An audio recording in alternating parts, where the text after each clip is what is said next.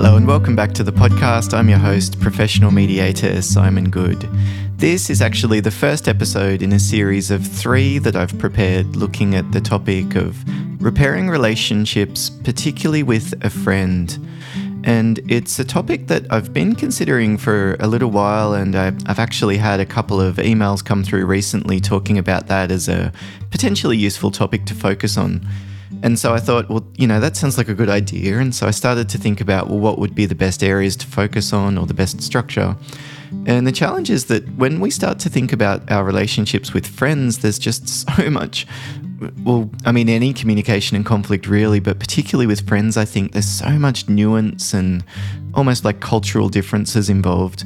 And so all of us will have a different style. You'll use different words and phrases and a different approach than me, of course, which is why I tend to usually try to focus on frameworks and general principles rather than, use this word or avoid using this word, just because there's so much, just unique context involved in how those things are interpreted.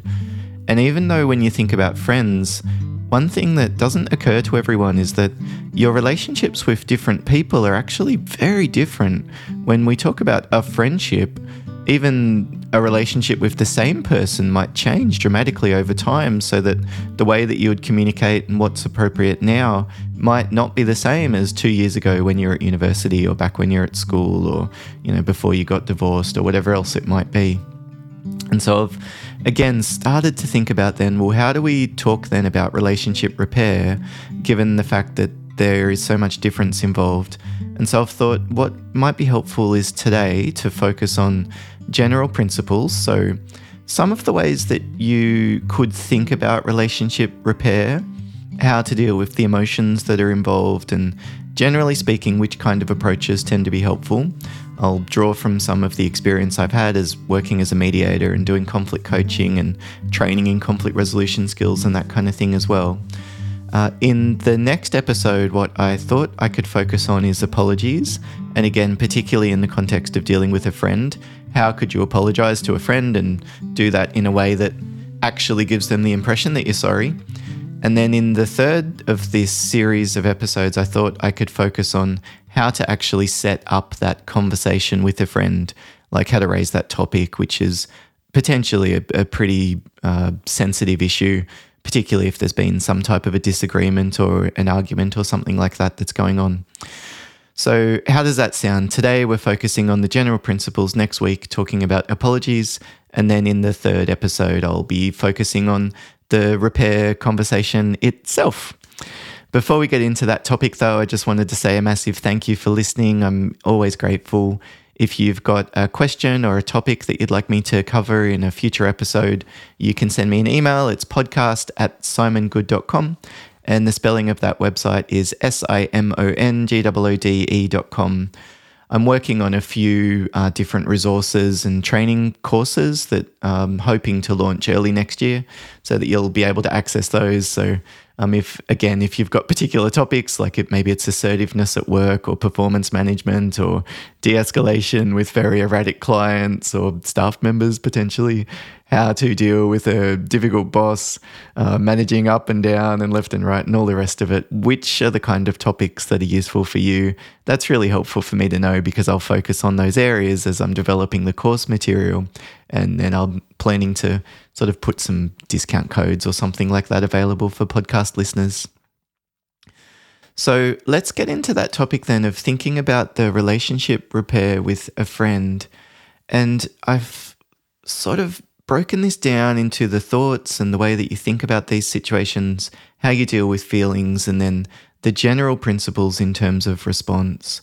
So if we start with thinking, one thing that I'm very often saying to people as a mediator is just be careful about the way that you're thinking about this relationship. Like what you think is true or what you think are the facts actually is almost entirely your subjective opinion. In any relationship, if we think about, what is it? Like what is the relationship? It's nothing. It's just an idea that you've got in your head about what you mean and what another person means to you, what you mean to them and what they mean to you. And the truth is that in every relationship, the other person who you're in a relationship with won't think about your relationship together in exactly the same way that you do. They'll remember different events that happened differently. They've seen the expression on your face, whereas you might have assumed that you looked a little bit more gentle or a little bit more kind or a little bit more grown up and mature or whatever else it might have been. And they're also considering your behavior and what you say in the context of everyone else that they know, which will be different to the people you know and the way that they were brought up and the way their parents interacted with them. So any relationship then, to me, doesn't start with a fact.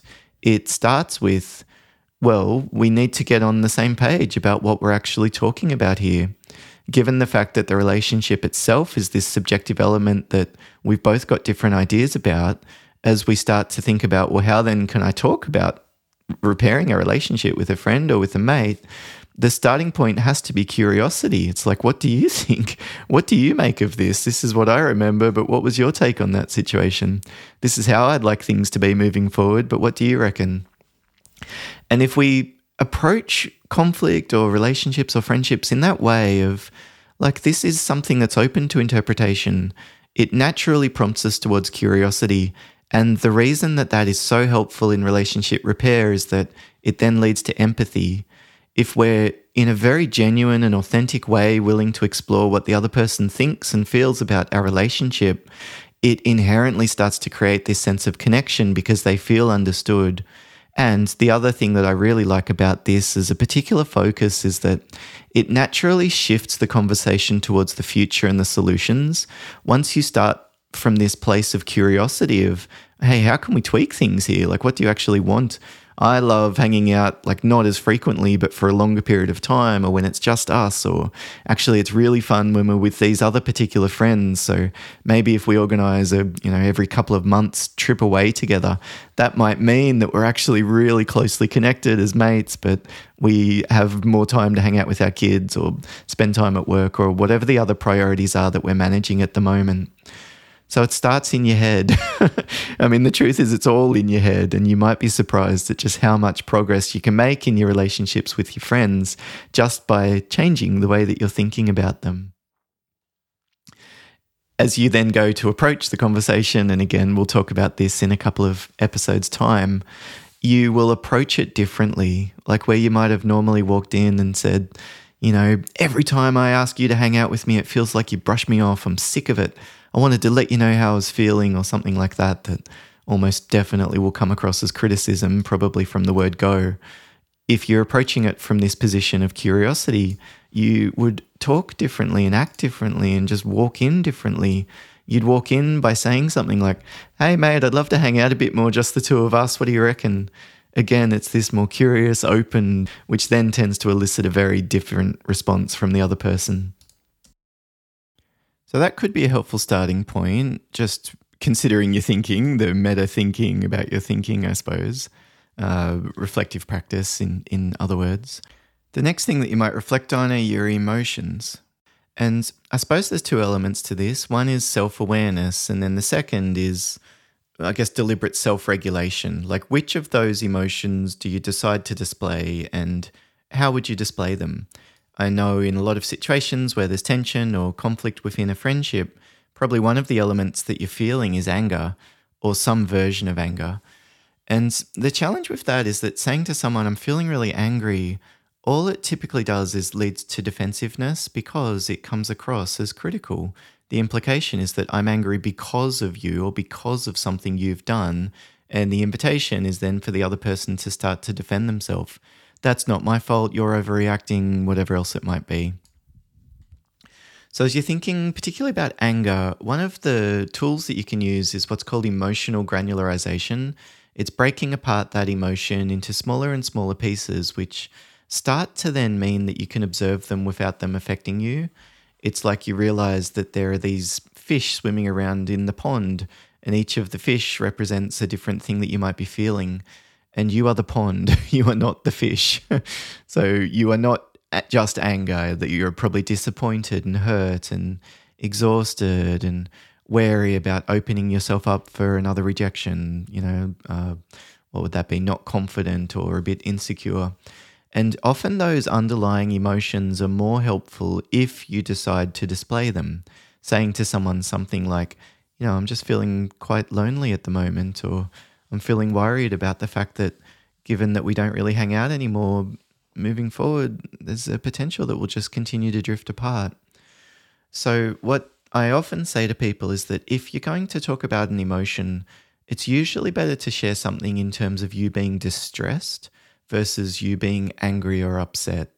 So, saying something like, I'm just feeling a bit overwhelmed, or I'm feeling really isolated, or I'm worried that I'm letting you down. You keep asking to hang out, and I always seem to say that I'm busy, or I'm concerned about how this will play out moving forward. Or even I'm concerned about possible misinterpretations, like crossed wires between the two of us. All of those can be helpful things to discuss in the context of, well, how do you want this relationship to be? And this is what I would like. And is there some way to sort of move things in that direction? So I would think carefully about which emotions to display. If you do decide to display some, I would focus on that I'm feeling distressed rather than I'm feeling angry. But one, I guess, general principle that you might consider is it might be more helpful to describe emotions rather than display them. So instead of crying to show how upset you are, you might say to the person, I feel like I haven't slept well for a few weeks now, ever since we had that discussion and things went really pear-shaped. And I know that I said things that really hurt you back then. It's really weighed on me. It's been on my mind, and a lot of the time when I'm trying to work or trying to relax and concentrate, to be honest, I start really worrying about how things have been between the two of us. It's really upsetting me. So I'm sort of describing those emotions, not necessarily displaying them. In terms of how I communicate, it's that low, steady tone of voice, low volume, slower speed that I would normally use when I'm approaching a de-escalation, for example, because my goal is to display something about the fragility or brokenness or problems in our relationship. And the risk is that then the other person might interpret that as I suppose it is either pressure or criticism. And maybe it's lack of certainty. They thought they were on solid ground of knowing where we stood, and all of a sudden we're sharing something that might be new to them, like how we're disappointed about something that's happened. And so you almost need to prepare preemptively for this escalation to happen as the other person reacts to this, which means that we'll have to go slow, maybe just prepare to pause and just rewind a little bit and go back a step or two if the other person's so upset about something that we've already said earlier. And it might even be that we get ready to initiate a conversation and start to talk about what we're thinking and what we're feeling, which might plant some seeds, or it's the beginning of a process of repair. Walking in with the expectation that you're going to be able to fix everything in the word go, that often is a recipe for disaster. It's not likely. And if you walk in with that mindset, those negative emotions like frustration just tend to spill out as a result. So at least for me, I tend to think about those two things going together, the thoughts that I'm having, the story I'm telling myself, as well as the emotions and the feeling, which probably has a number of different layers as well. There'll be a physiological component. My heart's racing. I feel shaky. I can hear my voice quivering a little bit while I'm talking. But then there'll also be I'm disgusted or annoyed or disappointed or whatever else might be there too, in terms of the actual feelings themselves. So then in terms of what kind of approach could be helpful, again, there's just so much nuance involved. It's difficult to be overly prescriptive. But one of the things that I often suggest is find opportunities to be overly gentle, overly kind, overly unassuming, overly polite, and overly innocent and ignorant. If we're gentle, kind, unassuming, polite, and innocent, what tends to happen is that we minimize the chances of coming across as critical or putting pressure on the other person or something, and then we don't tend to encounter that same level of defensiveness. So by being overly gentle, for example, you could give them autonomy, like saying something like, hey, I'd love to talk about how things have been between us lately. When would be a good time? Or, hey, have you got time for a quick phone call later this Arvo? How are things looking for you? I'd love to catch up and have a beer. But it's with this very open, curious approach of, this is an option. Does that sound like something that appeals to you? This is something I would like to do. Is there any chance that we might be able to make that work? As opposed to, hey, we haven't seen each other for ages. Are you free tonight? Then all of a sudden it's like It's yes or no, and maybe again that perceived pressure versus I'd love to catch up. Is there a time that suits you over the next couple of weeks? Even in the conversation itself, like don't interrupt, don't speak loudly, don't use a harsh facial expression or tone of voice. Again, be overly gentle. And if the other person acts indignant and they pretend that they hadn't known about any problems and actually you know that they are because you've heard from your friend Jane that they were bitching about you behind your back or whatever, it's just try and be overly kind. Assume the best possible interpretation of the other person's behavior.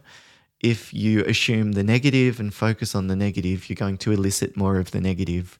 So when you're interpreting why the other person's acted the way they are, try to just assume a kind, like they were very busy or they're copying pressure from their boss or they're, probably in a challenging spot in their relationship with their wife. So that might be why they've brushed us off, rather than assuming it's because they don't like us and there's obviously some kind of a problem, something that I've done. So I'd look for opportunities to be overly gentle, overly kind. Unassuming is sort of related to what I talked about earlier of being curious and open, even as you're stating the facts. Like, I wouldn't say, there is obviously something that's happened between us and I want to talk about what it is. I would say something like, hey, I might be completely off the mark here. Maybe I'm misreading things, but I'm wondering if there's a bit of tension that's crept into our relationship. I just wanted to talk to you about it directly rather than going on and making assumptions about what could be going wrong. I mean, I've been not getting much sleep lately myself, so it's possible that I'm not thinking as clear as I normally would. What's your take on things? This unassuming approach then tends to really invite an open type of response in a reciprocal sense. Being overly polite, maybe even formal, I guess this would be the kind of thing, it depends on the person and what your friendship looks like with that person. But if you would normally just walk into their room, for example, if you feel like there's a little bit of tension, maybe knock.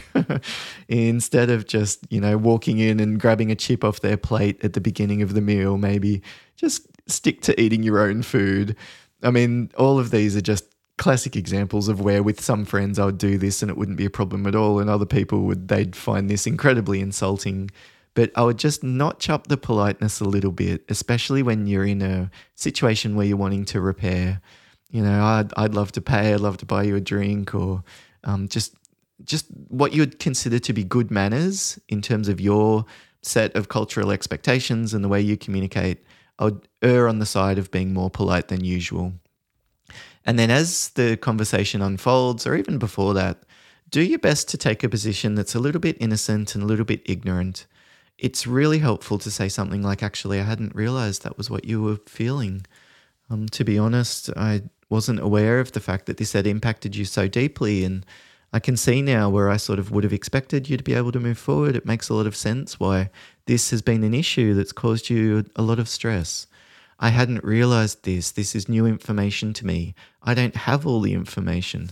Gosh, that's not something that I intended. These are all really helpful responses, especially if the other person starts to talk about something that they might be upset about. If you don't focus on this, the risk is that you would become defensive yourself. If they're saying something they're upset about and you think that that was something you should have known, then of course you tend to then explain your behavior. I just feel like every time I reach out to you, you're too busy. And then you might jump in and say something like, that is not true. Actually, I've looked through my messages and the last 3 weekends I've sent you a message wondering if you wanted to hang out and you didn't want to. Whereas the more ignorant, innocent version would be something like, oh, gee, I had no idea that was what was going on for you. The focus is on the other person. It's empathetic. It's not even really implying agreeing or disagreeing. It's just, I can kind of get where you're coming from. I think just even as we prepare approaching the story that we're telling ourselves, but certainly if you start to practice and think about the words that you're going to use or the best way to bring this up, just really focusing on that empathetic and a little bit more ignorant sort of approach might mean that you come across more curious. As you're starting to talk about the relationship, then this would mean you do it in more of a mutual and neutral way. It seems like we've had a few cross wires lately. It feels like we've been drifting apart. I wonder if maybe we've been heading in separate directions. I'm wondering if we're entering into a different phase of life and we might need to just tweak and touch base about how often we hang out and what's going to work for both of us. What do you reckon? But at all costs, the general principle across the board is to avoid criticism. And if you do communicate something that you feel like it might have come across as critical, the other person's getting defensive would be one clue, then prepare to de-escalate, slow down, lower your tone of voice, don't interrupt, just let them vent, let them have their say and summarize what they've said and go back 1 or 2 steps. There's no rush. It's more like a dance, I guess, where you need to be in line with the other person. And given the fact that you might have spent more time thinking about this or preparing for the conversation, well, it's likely then that you won't engage the other person and they're absolutely ready to go with understanding fully what they think and feel about the situation. They might need some time to process it. So that is the way then that I would think about the relationship altogether. Is it's a process. We're not always as close as we are right now. We drift apart, we come back together. The funny thing is that probably that's happening differently in both of your heads. You'll perceive being more close or more distant, probably in a different frequency range than the other person. And there's possible that there's times when you feel like you're close and the other person doesn't, and vice versa. Yes, that is an inherent function of relationships, that we have a subjective layer. So we shouldn't be surprised when that happens. It often means, though, that if we can keep that in mind, we tend to approach conversations about relationship repair more effectively. So I hope that that's been helpful for you, just thinking about some of the general principles that you can use for dealing with challenges in friendships that you've got. In the next episode, I'll talk through those principles for apologies. I'll actually explain the 5 different kinds of apologies and give some examples of how you could use the different types depending on what's going on and the different friendships that you're dealing with. And then the final episode in the series will be on a little bit of nuance around the actual conversation itself. What's an effective way to begin? What are some options in terms of expressing your perspective? How can you be empathetic and acknowledge what the other person said, that kind of thing. And then how to shift the conversation towards the future and the solutions. Again, thank you so much for listening. All the best in the conflicts and situations that you're dealing with, but particularly if you decide to do something along the lines of repairing relationships or tweaking a friendship that you've got. Yeah, I really do wish you all the best. Bye for now.